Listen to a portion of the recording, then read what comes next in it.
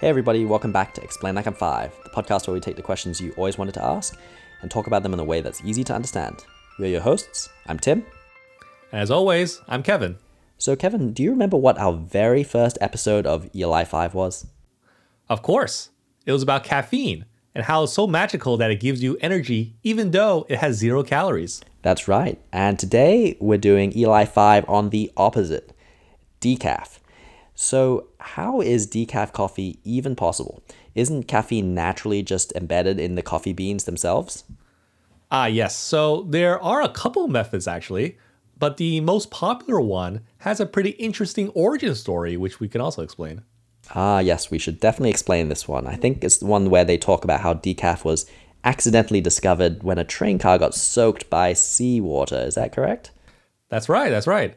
The first commercially successful decaffeination process was invented by a German merchant, Ludwig Roselius, in 1903, after he observed that a freight of coffee beans accidentally soaked in seawater had lost most of their caffeine content without losing much of their flavor. So Roselius here, he worked out an industrial method to basically repeat that process. First, steaming the beans with various acids before settling on the solvent benzene to remove said caffeine. That's basically how decaffeinated coffee was born. It was sold under 2 brands, Cafe HAG in most of Europe and Sanka brand coffee in France and the US. And now both are worldwide brands underneath Kraft Foods. Fascinating. Now, there was a problem, though, with benzene. Yeah, so today we recognize benzene as a potential carcinogen. And commercial processes today use alternative solvents such as methylene chloride or ethyl acetate. So what happens now is that the beans are first soaked in water and then covered in a solution containing either of those solvents. So basically the caffeine is then drawn out by those solvents. The process is repeated 8 to 12 times until the caffeine content meets the required standards that allow it to be called decaffeinated. Oh, so we should talk about these standards. So decaf still has some caffeine in it then. It's not entirely removed. That's right, actually.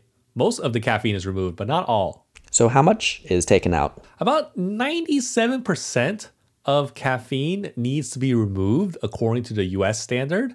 And actually, it's 99.9% caffeine-free by the EU standard. And clarify, that's 99.9% of the mass. So soaking beans in solvent, it doesn't sound too healthy. Well, people do talk about that. But both of the agents we talked about have got a clean bill of health from the FDA. So in 1985, the US's Food and Drug Administration said that the likelihood of any health risk from methylene chloride was so low as to be essentially non-existent. But you said there were multiple methods. Is there a better one? Oh, yeah. So there's another one.